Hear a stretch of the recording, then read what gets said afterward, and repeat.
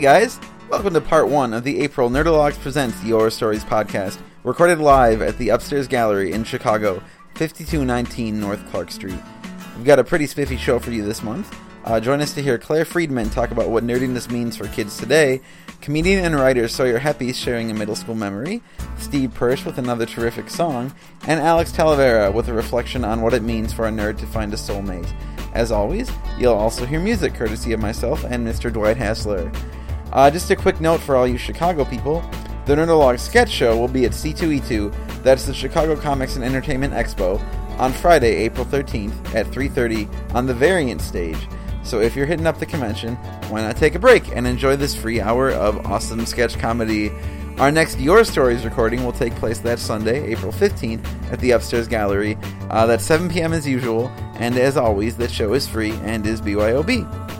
So starting this month, we're actually trying something new with the Your Stories shows. Because our March music episode was so popular, we thought we'd start doing more themed shows like that one. So, the theme for April is sex. But it's a very loose theme. You can interpret it however you want, or ignore it completely. It's up to you.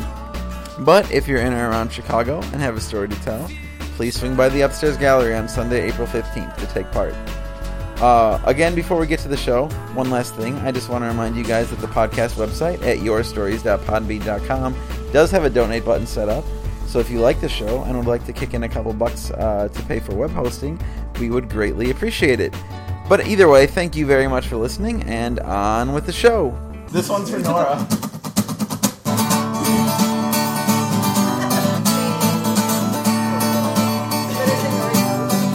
You say that we got nothing in common, no common ground to start from, and we're falling apart. You'll say the world has come between us, our lives have come between us, still I know you just don't care. And I said, what about breakfast at Tiffany? She said, I think I remember the film, and as I recall, I think we were both kinda liked it. And I said, well, that's the one thing we've got.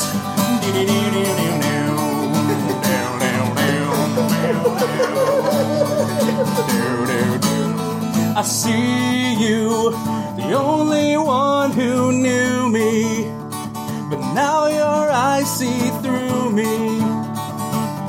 I guess I was wrong.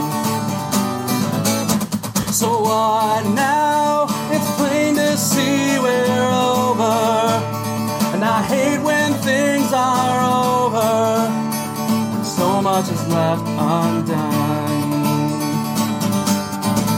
And I said, what about breakfast at Tiffany? She said, I think I remember the film, and as I recall, I think we both kinda liked it. And I said, well, that's the one thing we've got. You'll see that we got nothing in common, no common ground to start from, and we're falling apart. You'll see the world has come between us, our lives have come between us, still I know you just don't care. I said, what about breakfast at Tiffany? She said, I think I remember the film, and as I recall, I think we were both kinda liked it. And I said, well, that's the one thing we've got. And I said, what about breakfast at Tiffany? She said, I think I remember the film, and as I recall, I think we both kinda liked it. And I said, well, that's the one thing we've got.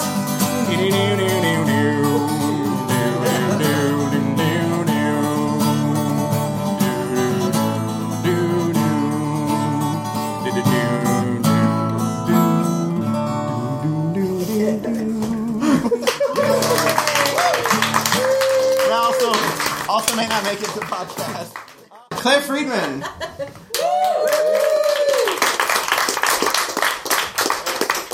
All right, I'm here to present you.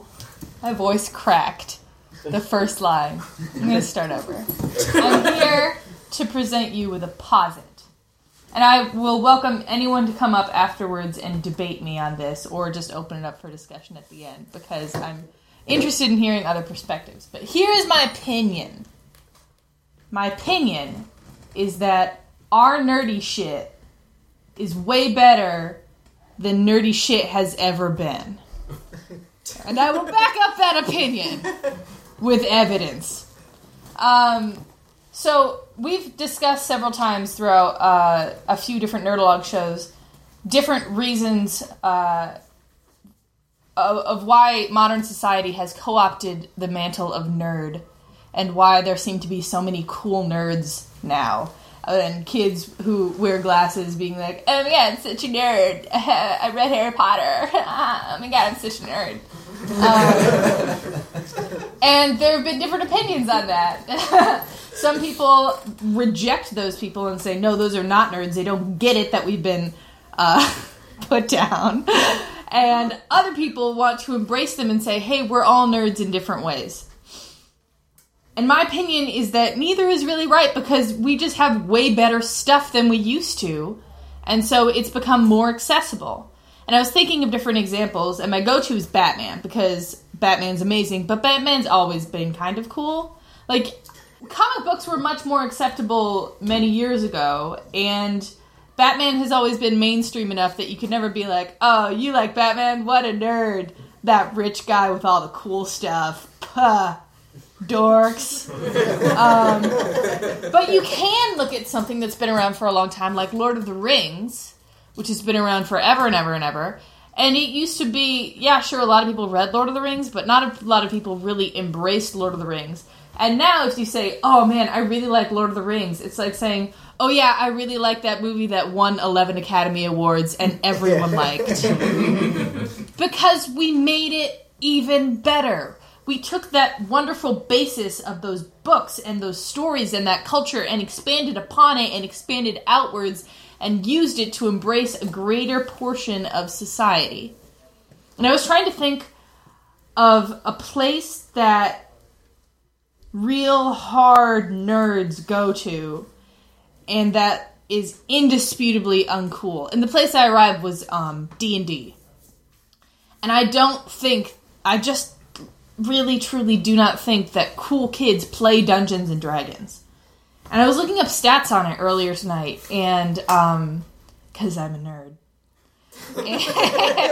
And turns out between 20 and 30 million people in the United States have played Dungeons and Dragons, which is between 1 in 10 to 1 in 15 Americans, which means that's 2 kids in every elementary school class will at some time in their life play Dungeons and Dragons.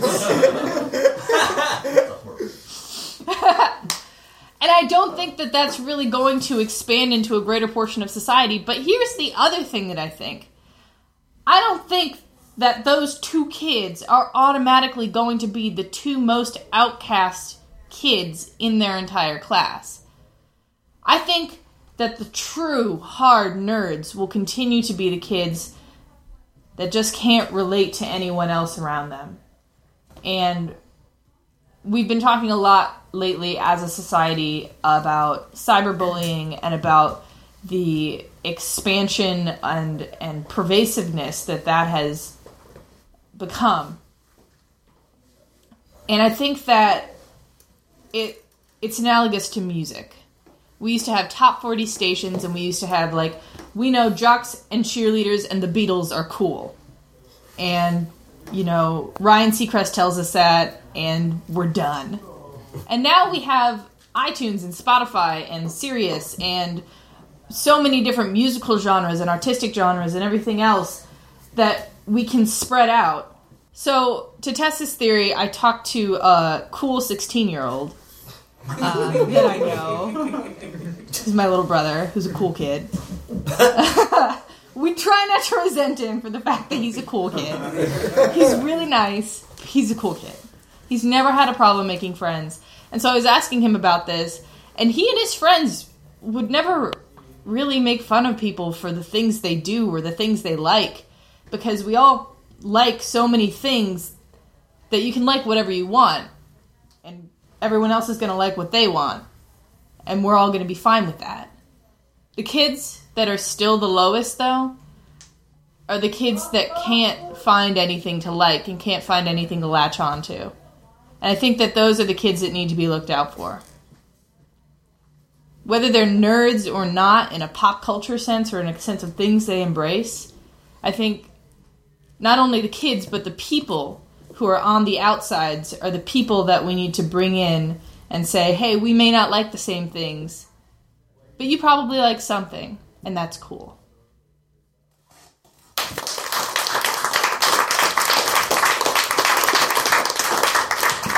Thanks, Claire. That got real touching at the end there.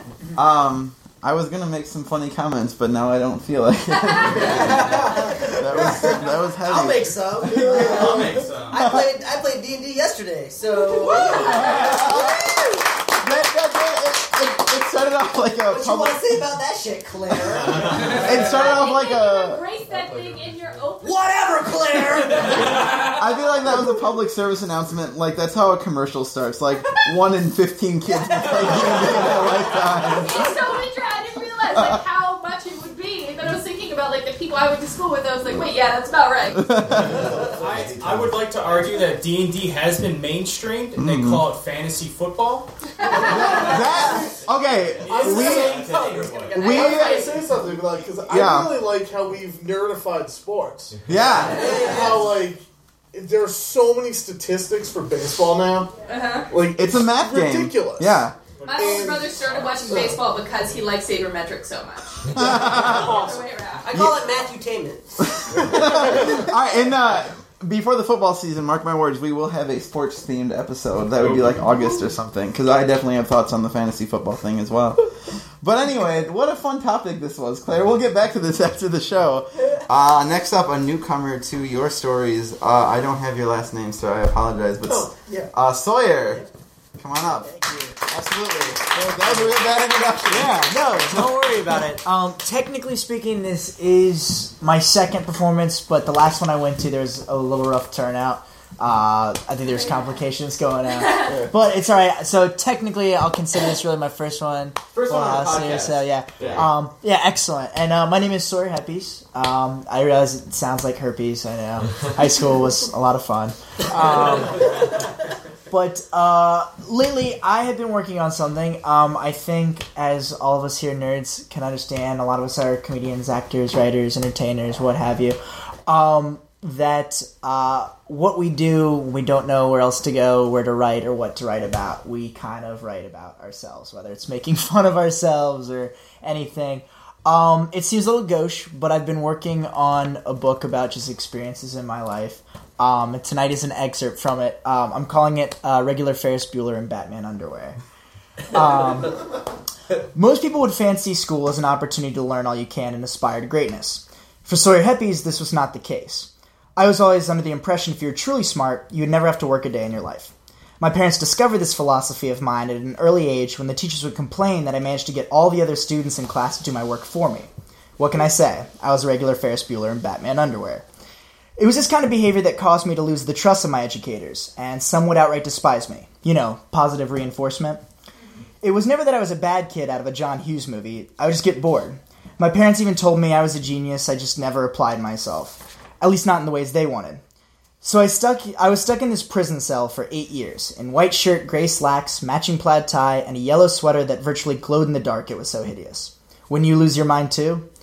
I had to do something to stave off the boredom. So I always pulled little pranks here and there. They were never mean or hurtful. Okay, that's not true. Sorry to Scott Milo, William Wyatt, and Ryan McGoy. I was a dick. Still, most of my antics were just goofy things. Drawing inappropriate cartoons in my notebooks or writing funny speech bubbles on the weekly readers. When the teachers found them, they were utterly appalled that a middle schooler would have such an immature sense of humor. I'm sorry I wasn't watching Wes Anderson films at 10 years old. I just found them to be a bit dry at the time. What made it worse was their idea of fair punishment. They used to call all the boys into the cafeteria and lecture us about hormones and things, while the girls got second recess. Second recess? I'm surprised the girls didn't frame us for murder so they could go play laser tag. Meanwhile, I have to hear them use words that we aren't allowed to use without laughing. A child can only hear the word penis come from a teacher's mouth so many times before they crack. It's maddening. There was one time we were drawing mustaches on a picture of Frankie Muniz of Malcolm in the Middle fame, and I put a speech bubble next to his head that read, "Suck my dick." That was comedy gold. Did I get a time slot at the Apollo for it? No. I got a one-way ticket to the principal's office, best seat in the house. I would wait there for 45 minutes nearly every time. I knew she was trying to break me, but I also knew it meant I didn't have to go to class. Stupid scare tactic, if you ask me. I'm finally summoned to the office, which was adorned with a rug donated by my parents. A gift I like to think taunted her from time to time. She would always have a cup of coffee like she was the chief of police in a buddy cop movie. Thankfully, she let me keep my gun and my badge, but she was still very disappointed in me. She was amazed a child could write such a thing. I thought it was pretty clever, too. All she could do was thrust the thing in my face and demand to know if I thought this was funny. But if I didn't think it was hilarious, I wouldn't have written it. But alas, I had to pretend my comedic addition was a sad attempt at getting kids to like me, who, mind you, also thought it was funny. I think she was just jealous because she didn't think of it. That office was like a second home to me. Eventually the teachers got lazier and lazier, assuming I would just march myself there. These are the educators of tomorrow. If a kid isn't told to go directly to the principal's office, he isn't going to go there. Implications and assumptions were their kryptonite. One teacher got so mad because I half-assed my English homework that she just told me to disappear. So I went to the bathroom. The teacher panicked for nearly 45 minutes because she thought she actually made me disappear. Once again, folks, these are the people you put in charge of your children for 8 hours a day, 5 days a week. I could have just gone to a small town in Iowa, lay low until the heat of my English assignment blew over, get my face on a couple milk cartons, even have a funeral for me. You know, all the hot girls I had crushes on would admit that they were secretly in love with me while weeping over my empty coffin. That truly would have been the best course of action, but the bathroom seemed more like convenient. As I got older, my elementary school antics got better and better, but my respect among the faculty did not. This was not my fault. Well, this wasn't completely my fault. Sometimes I would honestly be trying to be helpful. I wholeheartedly admit I wasn't the most responsible, and that I had a criminal record in the hallways, but aren't we attending an institution founding on redemption and open-mindedness? Nope, Sawyer is evil. I thought we covered that at the last library meeting. Which, for those who don't know, once a year, that's the one time a year teachers can afford to get drinks together and bitch about all the children that make their paychecks seem even smaller. Eventually, graduation came. I would be attending a private high school in Arlington, Virginia. Many people would think this wouldn't be a really step up. Trust me, any place was better than the previous academy. Here's the funniest thing about it. As I was sitting in the church pew for my last church service, there was a small trickle that ran down my skin. No, I didn't piss myself. It was a tear. This tear was soon joined by a flood of subsequent tears. That's right, ladies and gentlemen. The one place I had loathed and detested for 8 solid years finally had an effect on me. I would actually miss the dysfunctional teachers, tacky uniforms, and general atmosphere. They say you may not miss something until it is gone, but I don't think that this was the case. I think that this place was a very big part of my life. One of the many things I endured without knowing the strength and patience it gave me. I was an immature little brat then, and I didn't think about everything I was doing. Sure, I spent half my time at the principal's office, but I had a hell of a time. Thank you.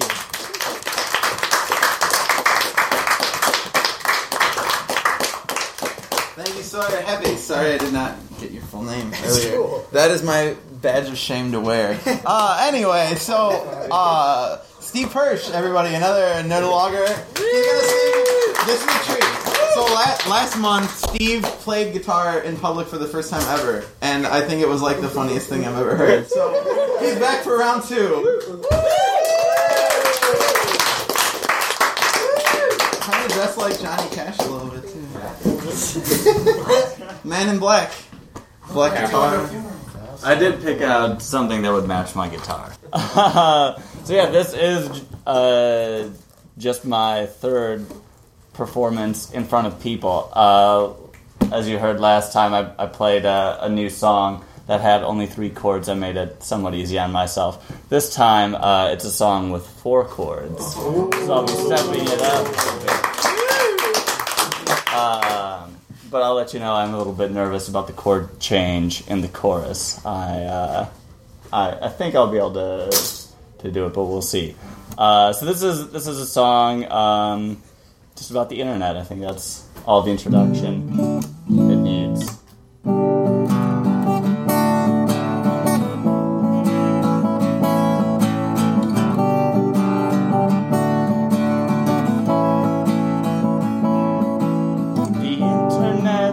Wild place, you have to pick a side. type. The trolls are quick to chide. A thoughtful post on Reddit, buried for a comma splice. Before I hit submit, I always reread twice. Even with the haters, technology moves so fast. Why do people get mad at me when I say TV is the past? I say death to America. It's funniest home videos. America's funniest home videos.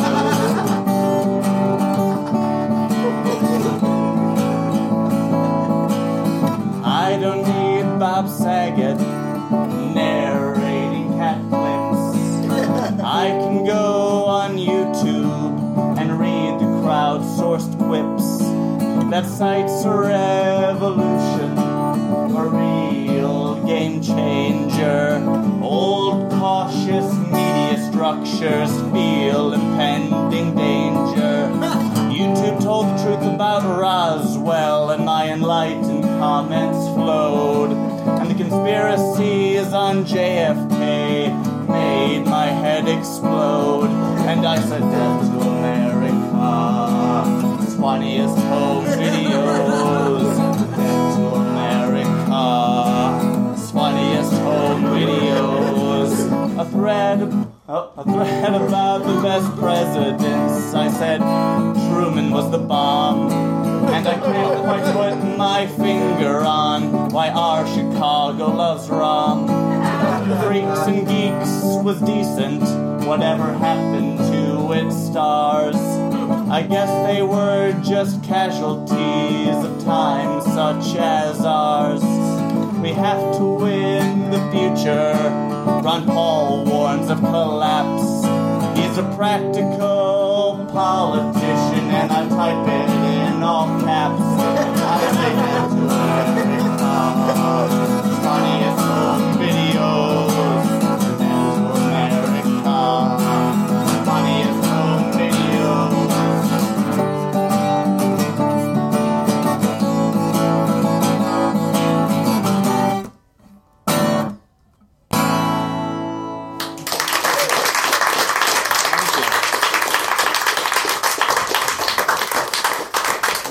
Call that Death to America on the website, and then we're going to get so many people. Wonderful. Funniest home videos. Oh, we'll see about that. So first up for our stories, we have a member of the Nerdologues troupe who we all applauded before, but dude just got engaged 2 days ago. Alex Talavera, everybody. You want me to go? Yeah, wow, okay. Where should I sit? Wherever you want. Anywhere you want, All right, man. I'll sit here.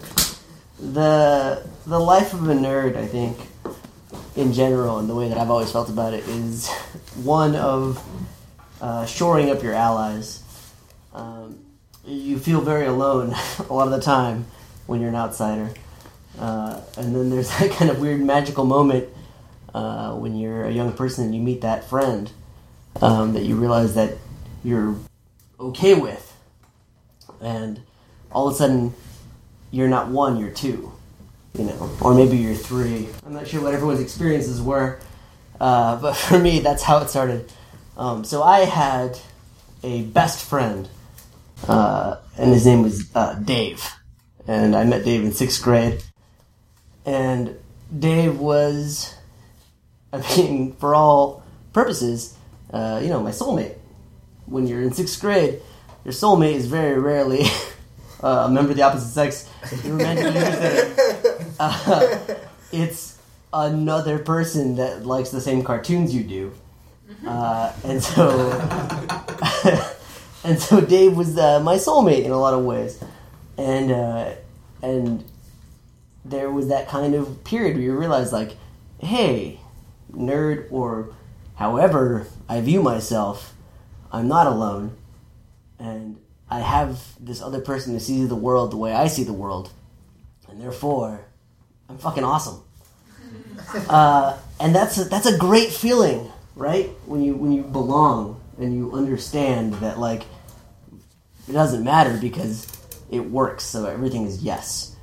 And so my buddy Dave, he and I were best friends through middle school and high school and college. As a matter of fact, he was my freshman year roommate at college. We both went to the same college together because that's how much we didn't want to deal with other people. We were like, no, let's just go to the same stupid college. I don't care. And we did. And then after that freshman year, we lived together in a house. And then we both kind of became adults. And what happens when you become adults? You know, those weird sort of things about yourself that you learned. You grow apart from your friends, and that's good and natural. But it's very hard when you're growing apart from the person that at age 10 you thought was like your best friend and your soulmate. So that was something that happened to me. Dave and myself grew apart, and we became different people, and we realized we had different values, even though we both loved each other like brothers. But just like brothers, you realize that you also have differences. So Dave and I grew apart when we got older, and I didn't have that best friend in the world anymore. And as it so happens, this was also when I was about, 24, which is the time in a man's life when I suppose he's supposed to be looking for women. I don't know. I was never really good at that. So that never really followed according to plan anyway. So I moved to Japan, and I was teaching abroad out there, and I met a girl, and she was great, lovely, tall, buxom thing. I'll call her a thing. It's fine.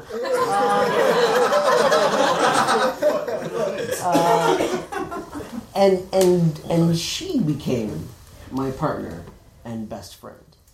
But here's the thing: when you cleave to someone that is not, as a 24-year-old, you're cleaving on to someone who you don't share those same values as you when you're 10 years old. A 10-year-old's vision of the world is so pure and so clean that you really know what you're fucking getting into when you make a best friend at 10, right? Like, at 24, there's a lot of other bullshit. And tall, buxom thing turned out to be kind of crazy and not great and not a good partner. And I had to leave her. I had to leave tall, buxom thing. And so I was kind of, for a while, floating out there, partnerless and alone. And again, feeling the same way I felt as an 8-year-old nerd, which is, am I the only person in the world who feels this way? Who views the world this way? Who is this way? It's very isolating to be alone. And not to be alone, like, away from people, but to be alone in the middle of people. And so I had a kind of a crisis of faith, where I was like, shit, maybe I just am predestined to be just a sort of outside-the-box person. And that was okay. I mean, tall, buxom thing, because I left tall, buxom thing, I had to make friends. I was living in the city. I didn't know people. I had to force myself to go outside and shake hands and do stuff and do improv, which is ridiculous nonsense. If you guys haven't done it, it's the dumbest.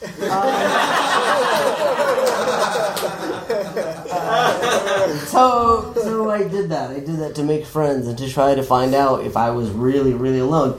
Well, of course I'm not. I'm one nerd of a million nerds. And we're all out there like this. We're all islands just kind of floating, waiting to bump into each other to kind of form some greater chain. Goddamn, I was going to say archipelago, whatever the fuck, but that's the stupidest thing. The point is, that isolation you feel is the isolation you feel because you're in the middle of it. And so I went out and I made friends and I did it and I realized I wasn't alone. And then, lo and behold, I met a girl who did improv, and she's the dumbest.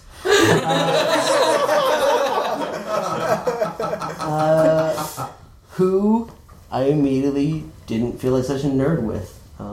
She got all my jokes, and I saw myself in her, and she saw herself in me, and I got that perspective. I was able to comment on the world and not have to explain that comment on the world. She understood that comment on the world, and she could comment on the world, and I could understand her comment on the world. And I felt like I'd found my soulmate. And at 31 years old, which is how old I am now, that felt like a great big prize, right? Like, when you're 10 years old and you find your best friend, that's the shit. But when you're 31 and you find your soulmate, like, you almost don't believe it's a thing. You're almost ready to believe that is impossible, and that it's like, that is some bullshit that someone wrote about and isn't actually true. And when it happens, it's pretty great. So, I went to a jeweler and I had to make a ring, and we decided no diamonds because diamonds are dumb. And it's a sapphire and it's really cool. And I couldn't go get the ring because they're only open till 5 o'clock, and I work up in Evanston, so I couldn't go get it. Well, in a weird sort of twist, my buddy Dave is living with me right now. He's here in Chicago doing the Siebel Institute for Technology, which is a beer school. He's going to be a master brewer, which is fucking awesome. Let me tell you something. He's my best friend. He's the best. But yeah, he's getting his master brewer certification. He's going to go to Germany and learn how to fucking be a master brewer and make pale ales and just be the best person. But he's here in Chicago, and so I called him and I said, "Listen, man, the ring is ready for this jeweler. I can't go get it." And he said, "Hey, I'll go get it. I'll leave class. I don't give a shit." And so Dave was the one who went to the jeweler and picked up the ring, and they called him Frodo. And I had to go fax my driver's license and a signature saying it was okay for them to use my credit card and release the ring to this rando dude who had my credit card, like the shadiest thing in the world. And I said, "Yeah, no, this guy Dave, he speaks for me, and he is my guy, and give him the ring." And so Dave took the ring and brought it back home, and then on Friday, I gave the ring to Allison, who was my soulmate. But I guess what I kind of learned from that is that you find these people in your lives, and these kind of events happen that kind of define who you are. But you'd be very, very surprised if you actually went back and tried to ask this person, like, "Hey, was that event to you as important as it was to me?" Because it is. It is. Dave is my best friend for life. Even if we've grown apart, it doesn't matter how different we become. He will always be there.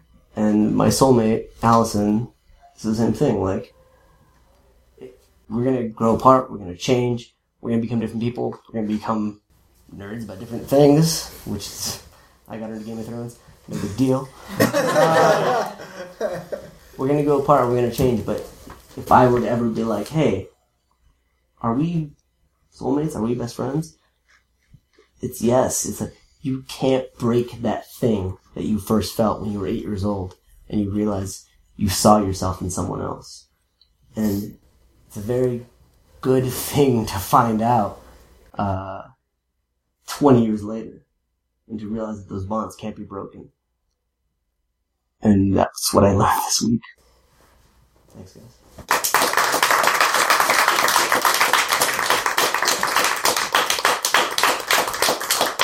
Alex Calavera, thank you very much, man. Congrats once again.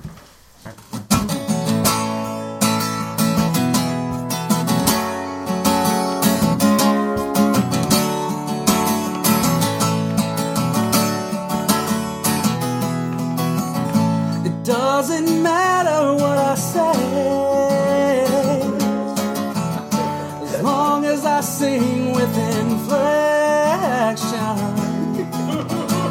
makes you feel that I convey some inner truth of vast reflection. But I've said nothing so far.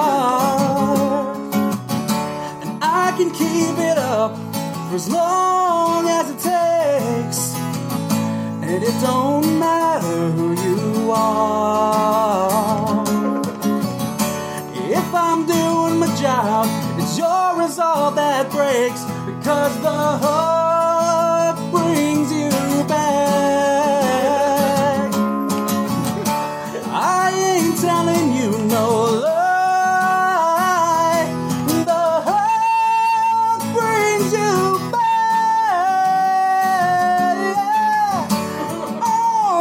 You can rely. There is something amiss. I am being insincere. In fact, I don't mean any of this. Still, my confession draws you near. Confuse the issue or refer to familiar heroes from long ago. No matter how much Peter loved her, what made the pan refuse to grow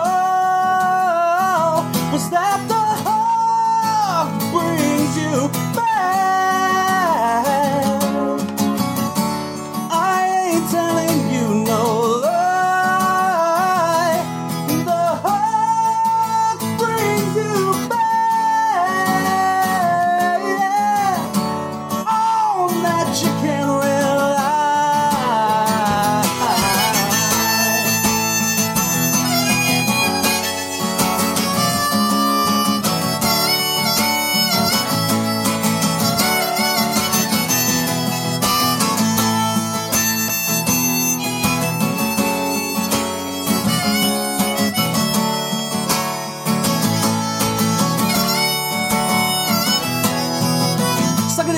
Suck it in if you're in Tintin and Berlin. Make a desperate move or else you'll win. And then begin to see what you're doing to me. This NPC is not for free, it's so BC, it's killing me. So desperately I'll sing to the out of love. Sure, but also rage and hate and pain and fear of self. And I can't keep these feelings on the shelf. I've tried, well no, in fact I've lied. Could be financial suicide, but I've got too much pride inside. You'll hide or slide, I'll do as I'll decide, and let it ride until I've died. And only then shall I abide this tide of catchy little tunes, of 50-minute ditties. I wanna bust our balloons, I wanna burn all of your cities to the ground. I found I will not rest around unless I play. Then hey, I will go on a day. Hear what I say, I have a prayer to pray. That's really all this was. When I'm feeling stuck and need a buck, I don't rely on luck, because the heart brings you back. I ain't telling you no lie.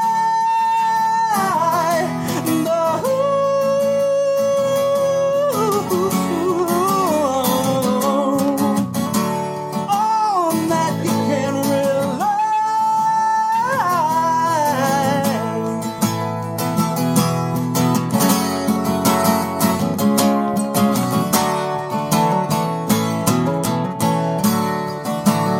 For Dwight, guys, that was impressive.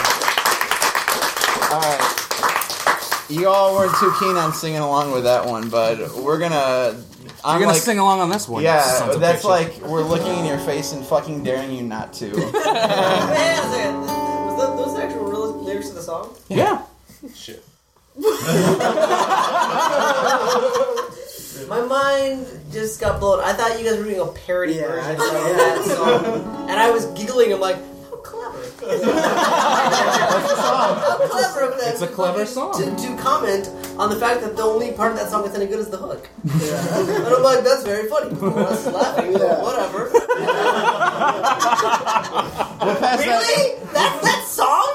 Well, yeah. We'll pass that feedback on to John Popper, though. Good God! Alright, well, sorry. It's okay, Alex. Sorry for giggling like an idiot through the entire time.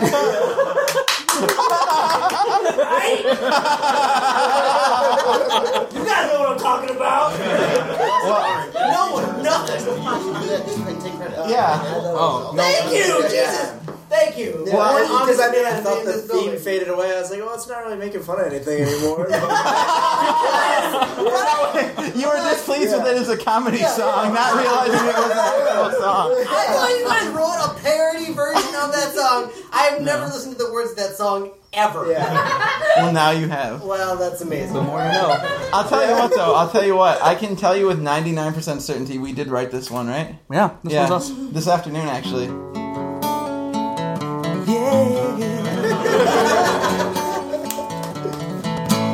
You are my fire, the one desire. Believe when I say I want it that way. But we are two worlds apart. Can't reach to your heart when you say that I want it that way. Tell me why ain't nothing but a heartache. Tell me why ain't nothing but a mistake. Tell me why. I never wanna hear you say that I want it that way. Am I your fire, the one desire? Yeah, I know it's too late, but I want it that way. Tell me why ain't nothing but a heartache. Tell me why ain't nothing but a mistake. Tell me why. I never wanna hear you say I want it that way. Now I can see that we're falling apart from the way that it used to be. Yeah, no matter the distance, I want you to know that deep down inside of me, you are my fire, the one desire. You are